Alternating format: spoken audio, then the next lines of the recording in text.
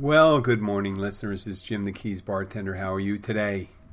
It is a beautiful day here in the Keys, as always. And I would be remiss not to talk about the notability of this day. And the reason it's notable is about a little over almost a year and a half ago, we started this journey with my wife, who they discovered a lump in her breast. And, the whole time they think it's benign, and then they dance around whether it's cancerous or this and that. They had I know I'm kind of glossing over it, but I'm trying to make it as quick as possible. So we're going over this for some time. We had the biopsy, then a lumpectomy, and then went in consultation whether she's going to need, after the lumpectomy, there was a lot of things. I think it's really difficult for medical professionals to talk to the uninitiated. That sometimes they're unaware of how much of the terminology we're familiar with. Whether it's plastomy, this, that, God. What it means, and things we're all kind of well read up on it. And you kind of read up on it, but there's so many things. There's so much literature out there, and on reading up on these things. So you're checking this out, what this does, what that does, what's the likelihood, what you're listening to, what they say in their prognosis, and they talk about how, this isn't very dangerous, this could become dangerous. In your head, you're just thinking cancer, this, that, and the other thing. So we're going through this journey together, Abby and I, and mainly it's Abby, but, since I love her dearly, then I'm with her on that. And so is Sky. And, I'm not trying to relate, but you do, when you're living with someone and you care about someone, you love them deeply, you're very concerned about them. You don't even know exactly what they're going through, even though they're telling you what they're going through. You don't know the full extent of what they're going through. So about a little over 3 weeks ago, we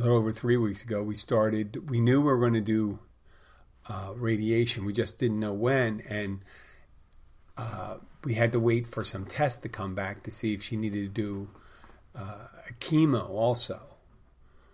And the test came back that she wouldn't need to do chemo, and she'd only need 16 radiation treatments. We didn't know if that was good or bad. We knew it was good that she didn't need chemo. And the radiation was there to make sure that there was no extra cells that got away, because there was something about the definition of the tumor that was brought out.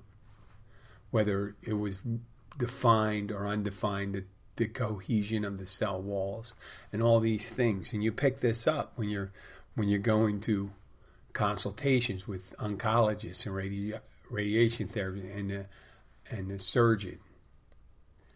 So we go through all this and we begin our radiation. And it's an interesting journey, because we decided, and Abby decided, that we're going to do it first thing in the morning, because she wants to work through it. And part of it is a necessity too. She may have been able to take off financially. We'd be able to, but I don't think she would have fared well either way. And this was her own decision. Let me make that clear. She decided to work. She decided to go to the gym. And it was only the last couple of days she stopped going to the gym, because they said before we started radiation that you might feel some fatigue. And in the beginning, halfway through it, she was feeling she was feeling some nausea. And the suggestion was that she shouldn't be feeling any nausea, and then some other doctor, either the oncologist or radiation therapist, it's not unusual that you feel nausea. And she felt better about having the nausea after that. And let me make it clear once again, Abby said I'm able to talk about this. So we didn't know what to expect. This is our first process, hopefully our last of going through radiation therapy, but we're fortunate they had it. I know we're living in a near a city that has a state-of-the-art cancer center. And the radiation, and we were heard, and I told on a previous episode, the machine they use for radiation, or generating the power to generate the radiation, is a turbine. It's just similar to one you'd have on a jet, and it's in a 4-story room, and very complicated. They have technicians that take care of it, and it sounded very complicated. And they told us how long it would take to warm up and all this stuff. And we found this out about a week and a half after beginning this.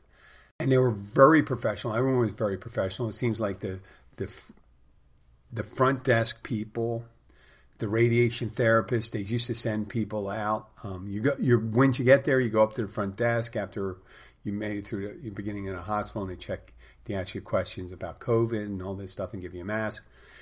And you go to the front desk and you get your name and your date of birth, and they give you the wristband, the identifying wristband that you get, and then you sit down. And while you're waiting outside, and it's a beautiful, big, you think a lobby with marble and steel would be kind of cold, and it was actually warm the way they treated it, the way it was laid out, and they would give you heated, thin blankets if you were cold, because it got the temperature really cold out there. They also have water and juice boxes,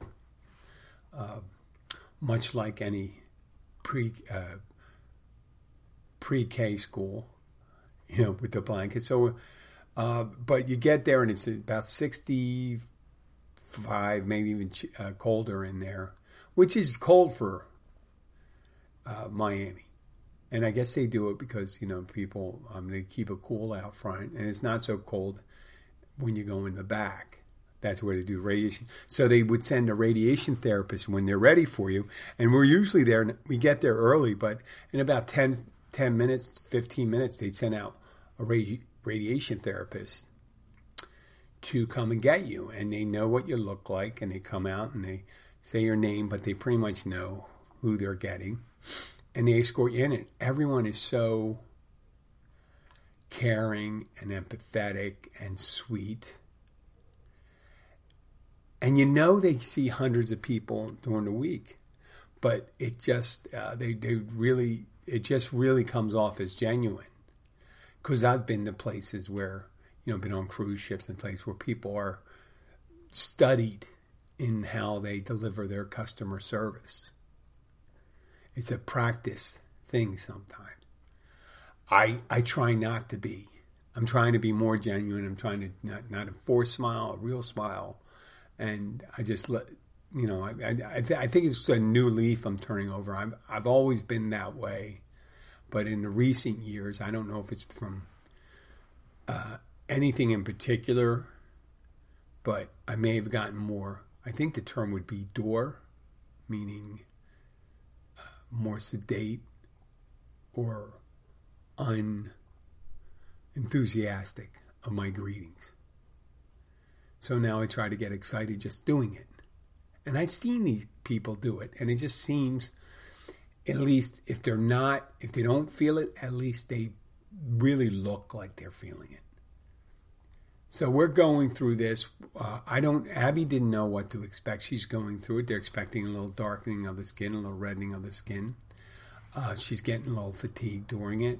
She's, working, going to the gym until a couple days ago, then decided to, lay off because she's feeling a little tired. Hopefully now she'll be coming out of that, feeling fatigue. They said it's a process. So all those things, we were getting up at 5:30 in the morning, in the car by 10 after 6, a quarter after 6, to be up there by 7:40. Giving ourselves plenty of time. That's our first appointment. So it normally takes us about 55 minutes. We give ourselves an extra 25, 30 minutes. And most of the time, because it's early, we don't run into any traffic. But just because there's no barriers or anything that occurs, like traffic jams or anything that holds up, doesn't mean it's not stressful. Because you're not even realizing that you're stressed. You're not even realizing that you're stressed, and you're going to work, and then I come home, and you're not thinking about. I work at night, so some nights I'd come home and get to bed at 11:30, and then I'd be up about 5.5 hours later, and normally I'm up in the middle of the night because I'm an old man, and an old man has to get up and pee. You know what? I'm not that old. I'm in excellent shape and stuff like that, and I still sometimes feel like I'm in my 30s. I can't say I feel like I'm in my 20s, but I feel like I'm in my 30s physically. But recently, just been tired. I don't know if it was a symptomatic symptom. Sympathy symptoms, meaning feeling fatigue, nausea, and things like that. But I'll tell you, today was different, knowing full well that this was our 16th and final therapy session. And I got to say that once again, there was a woman, radiation therapist that was there almost all the time, Fiona. What a sweetheart. She was great. And no matter how they treat us, we are grateful for everything they do, but there's a certain amount of trepidation when you think about radiation. For people with a slight understanding of science, or even no understanding of science, radiation is not necessarily, most people associate radiation with not being good. And not realizing that there's good radiation, there's solar radiation, things like that. Actually, photosynthesis occurs because of sunlight, and that's radiation. It's ultraviolet radiation, I think, if I'm not exact. But there's all sorts of radiation. Every form of energy, propagation of waves is a radiation. Radio waves, television waves, gamma rays. And we're bombarded from natural and artificial sources of radiation all the time. But when you hear that you're going to be targeted with radiation, you might get a slight amount of trepidation and not knowing about it. And them telling you all these things of how, well, we're going to have it directed to this area, and this will, we're going to be going in there, and it's targeted against these cells. These cells are not, cancer cells are not, don't react well with radiation, which is good. You don't want them to react well. You don't want them to thrive. They're going to get rid of them. I did not become an expert. I never thought I'd become an expert on it. I just know that I accepted the expertise of the people and the preponderance of healed people and success stories. And the cases where people have been cured. Matter of fact, a friend of mine said his mom went through it in the 60s. He remembered, he remembers waiting outside the hospital for his mother to go through radiation treatment, coming back, and she lived another 40-something years. And it cleaned her out. And that was almost 60 years ago. So we're up there, final day, we go up there, and it just feels different. The whole trip feels different. We know it's going to be the final day. It's so much less stressful than the day before, and way less stressful than the first day. And like I said, I'm stressed because I'm imagining what Abby's going through. And I didn't know that. And so I didn't know what she's going through, but I know she was stressed. She told me she was. But I didn't know what the full impact was. She gets called in, blah, blah, blah, blah. And right at the end when they do it, we had a card for the girls and all that stuff. We went and got a final consultation with the radiologist nurse and she went over care instructions on what to expect and what to do after radiation. And she got, they inspected the area. It's a little red. It's going to get a little, they said, don't be surprised it gets a little darker for next week or so. And when we're done, they have a little tradition. And I don't know if they do it other places. They have a bell outside. And you ring the bell. And I had downloaded my thing. I downloaded You Can Ring My Bell. And we walked out there and I started playing it. And the phone's going on. People went, what's that music? And all of a sudden, only one of the girls listened to it started laughing. She goes, oh, I know what you're doing. You're playing, I know what you're doing. Okay, thanks. So Abby goes up and there's this big ship's bell outside the area. And they get like 4 or 5 of the people that work there, and they come out and they take a picture and they applaud and all that. And we had our picture taken together. And that was the end of that. And Abby starts talking. You can just see the release in her voice at the end of it. You hear it. You hear that the sense of relief. And we feel a palpable sense of relief when we're going out. We grab some food and this, and there's no anxiety. At least we're not displaying any signs of anxiety. We get in the car, we're relaxed, we're driving back. And it's just like, even though you don't recognize stress and anxiety, you can recognize the absence of it. The absence of it. And I've been feeling it for a while. I know, with the economy, a lot of people are stressed out. They were stressed out over COVID. We had almost immediately after, like 2 months after I had my neoplasm removed from my neck, my cancer scare, about a month or 2 after that, we went into Abby's. Or no, it started before. So we've had this, we've been going through this about 2.5, 3 years. I know some people deal with it much longer, much more severe cases and things like that. I do understand that. I do understand it. We're fortunate. We were fortunate. Some people are fortunate they never had it. But then we're fortunate to have gone through it and had it, so far, a successful outcome. I'm going to say it's so far because you never know about tomorrow, but everything looks great. So I'm able to put that to rest. I'm going to try to post a picture on the cover of it. But on the way home, we went back to our normal repartee where we're talking. So we didn't necessarily talk about trips like this year. I don't think I'm going to Poland. Abby's like 50-50 on it. Once to go, once not to go. Who knows? I think she's going to go. But and I want her to go. She deserves it. She's been through a lot. But we're going back, and we're back to our normal conversations. And I'm able to talk about things without feeling the guilt of piling on. And I was going to, if we didn't have that final radiation episode, I would have talked about other things. I wanted to insert one other thing. I had a coworker who got sick, and she was a while ago. I don't know who to say it is. I don't want to identify who it is, but it was a younger person.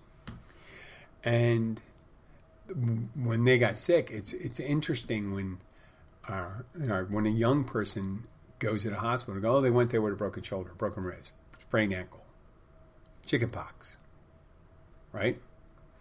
Tonsils, because that's a kid's one. That's a kid. When a 70-year-old person goes to the hospital and they had their tonsils removed, you go, what the fuck, So someone got sick and they had a problem with their.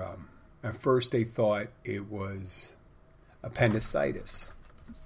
Now, appendicitis, you think, that's kind of like everyone get appendicitis. More likely for someone older, but it's not unheard of that someone else get, appendix burst. It's the way it is. So they were thinking, they think it's appendicitis or something like that. It's a lot of stomach pain. And then we find out, this is a particularly young person, that it's an ulcer.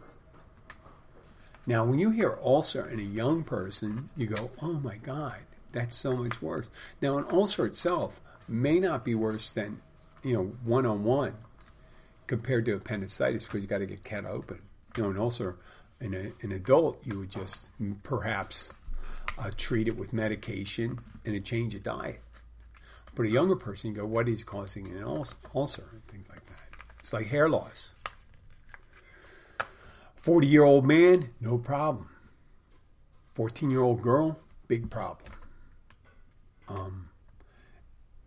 ED malfunction.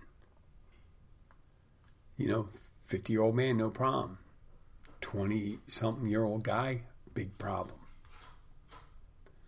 So yeah, it's all a matter of for me, it's for age. It's like arthritis. If you hear someone has arthritis and they're very young, you go, oh my God. Someone's 80 years old and they go, well, I got arthritis, and I go, well, no shit. I think that's just one of these things you're used to now. Everyone gets arthritis. I wonder that. I got to check that out. I wonder if everyone gets arthritis. Eventually, you live long enough. Do you have arthritis? It's just a build-up. It's like an old creaky joint, like you're the Tin Man in The Wizard of Oz. You need more oil. You get all creaky. Your muscles, your joints, your tendons. That's just a thing. Something you have to look forward to. But there are all sorts of things you see when someone, all according to their age. All according to their age. Now, my case, in particular with my ailment, and some of you listeners may disagree, but I consider myself an alcoholic. And back in 2007, I stopped drinking for 7 years, and then I went back out from 2014 and 2019 and stopped drinking in 2019 again. Now, the first time I decided I was when I was 44. And some people say, oh, that's just heavy drinking and all that stuff. Okay. So we'll have that discussion some other day, whether disease or not. What I'm suggesting, though, when I hear I'm in these groups, and when I hear a younger person coming about when they're 25 and 24, and I realize they're having problems. I'm realizing they're having problems. But when they're reaching out on this group I belong to, for service industry people that are in recovery or thinking about recovery, I think when someone who's young reaches out, and almost everyone in the service industry is significantly younger than I am. I'm 58. And I try not, especially when there's young women on there and guys. I mean, it's been so long removed from a time when I was in my 20s. I cannot relate to that. The only part I can relate to is the part not drinking. Right? And not using it. I can relate to that part, but I can't relate to what life is like. I can remember what it was like somewhat. I don't remember the immediacy of being in that age. But when I hear someone in their 20s saying they're an alcoholic, it's not one of those things where I hear someone who's 18 has severe arthritis. When you hear someone is, listen, you're an alcoholic, whether you don't realize it that when you're young, but you just have a pattern of drinking, and not being able to stop. You can stop for a day maybe. But you never say, I'm not going to drink for a month. I'm not going to drink for 2 months. I'm not going to drink.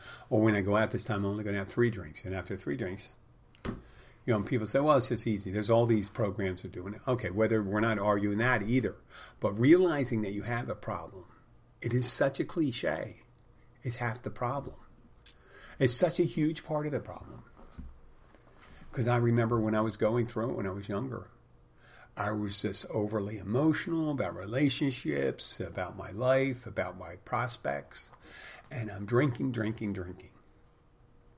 And I never for once thought that I was an alcoholic. Not whether I was rolling downtown, having a drink, and then maybe someone putting a Mickey in my drink and taking my wallet, my shoes, and my watch, and having to walk downtown without shoes on, onto onto the subway, and take buses home without any identification or wallet or keys. And I didn't think I was an alcoholic. Or whether I woke up and there's marks all up and down the side of my car because I may have sideswiped an 18-wheeler and I have tire marks on the side of my car. Or I'm parked the wrong way. Or I have unexplained dents. Or I wake up someplace I don't remember where I am or where I parked my car. Or having to go to the hospital the next day and having an injury and not be able to explain it, but I smell like alcohol. Or, for one memorable moment, going to a Monte Carlo night. And this is back in the days where I had a pretty tight understanding of how much I had in my bank account. Ended up having $800 more. I know that sounds like not a big problem. But winning a bunch of money and not realizing it, that's it. Now, luckily, I never woke up with blood on my shirt and my hands. Haven't gotten in a fight or anything like that. But yeah, I went through all that for an extra 20 years before thinking, calling up for an appointment with a mental health professional, finding out that they didn't have any availability for a couple of weeks, and asking what I'm going to do until that appointment. And the person said, well, are you drinking too much? Why don't you go to AA?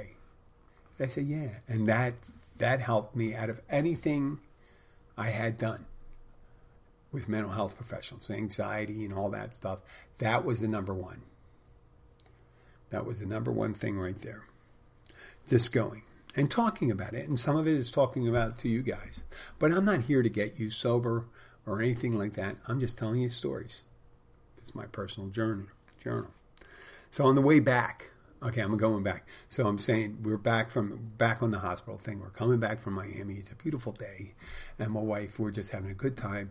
And as you know, my wife's from Poland, and she is actually studying Spanish right now.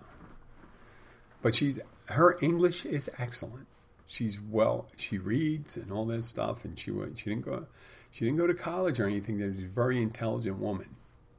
Hey, once you speak two languages fluently, and you're working on a third, I'm giving you your credit. So I have a slight dyslexia, and I remember years ago being in a car. I was maybe like 10 years old, and I'm with my cousins who are 8 and 7, and we're going to a pizza place in Maryland, and our aunt's driving.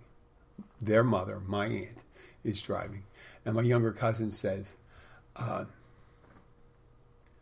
hey, what's that mean there? Massage parlor. And I said, that's a message parlor. I said, what's a message parlor? He says, where people send messages. Right? And I thought I was being smooth. But first of all, I didn't even know what actually happened in a massage parlor. I kind of knew. I heard it as 10, 11 years old, kind of knew, growing up near bases, what they were. But I didn't really know. Now, in my late teens and all that stuff, yes, I knew. My 20s. So we're driving back, and Abby's reading signs, and she goes, it's just two things, and I'm going to call this thing the loss in translation. Whenever she reads something, it says Oriental and stuff like that, and she thinks that's the way to describe Asians, Orientals. And it's Asian. I said it's Asian. That's a better word. If you're going to refer to someone, say Asian. Are you Asian? Or you have Asian ancestry? Things like that. You don't say Oriental. But I guess you can get away with it. You know, when you hear, if the person doesn't have too strong an accent, they may understand that she has an accent and then English isn't her first. But if they see her, they may think English is her first language. And she's insulting them, but most likely not. So we go by and she goes, Oriental message. And she goes, would you like an Oriental message? And I said, you know, honey, I don't speak Chinese. And she goes, what's that have to do with that? And I go, why would I want an Oriental message? I said, do you mean an Oriental massage? which is code for a sensual or sexual massage. That's the word of the day. Oriental massage is different from an Oriental massage, and it's only one letter, right? If you massage that word a little, it becomes message. An Oriental massage could be shiatsu or anything like that, but in code word, when you put it up in Miami or off the road in certain neighborhoods and stuff like that, people aren't looking for a shiatsu massage. They're looking for a happy ending. But when the Oriental message, I'd have to say, what kind of message you're talking about? Are you talking Malaysian? Are you talking Chinese, Japanese, Cantonese, Mandarin, Korean, Vietnamese, Thai, Cambodian, Laotian? I mean, there's a lot of different messages you can get. But then I think they would say Asian or the specific language. Well, I'm going to wrap this happy episode up, and try to get that picture on there so you can see it. I'd like to thank you for listening, and I will be back for you soon. Bye. I can put some music on, I guess.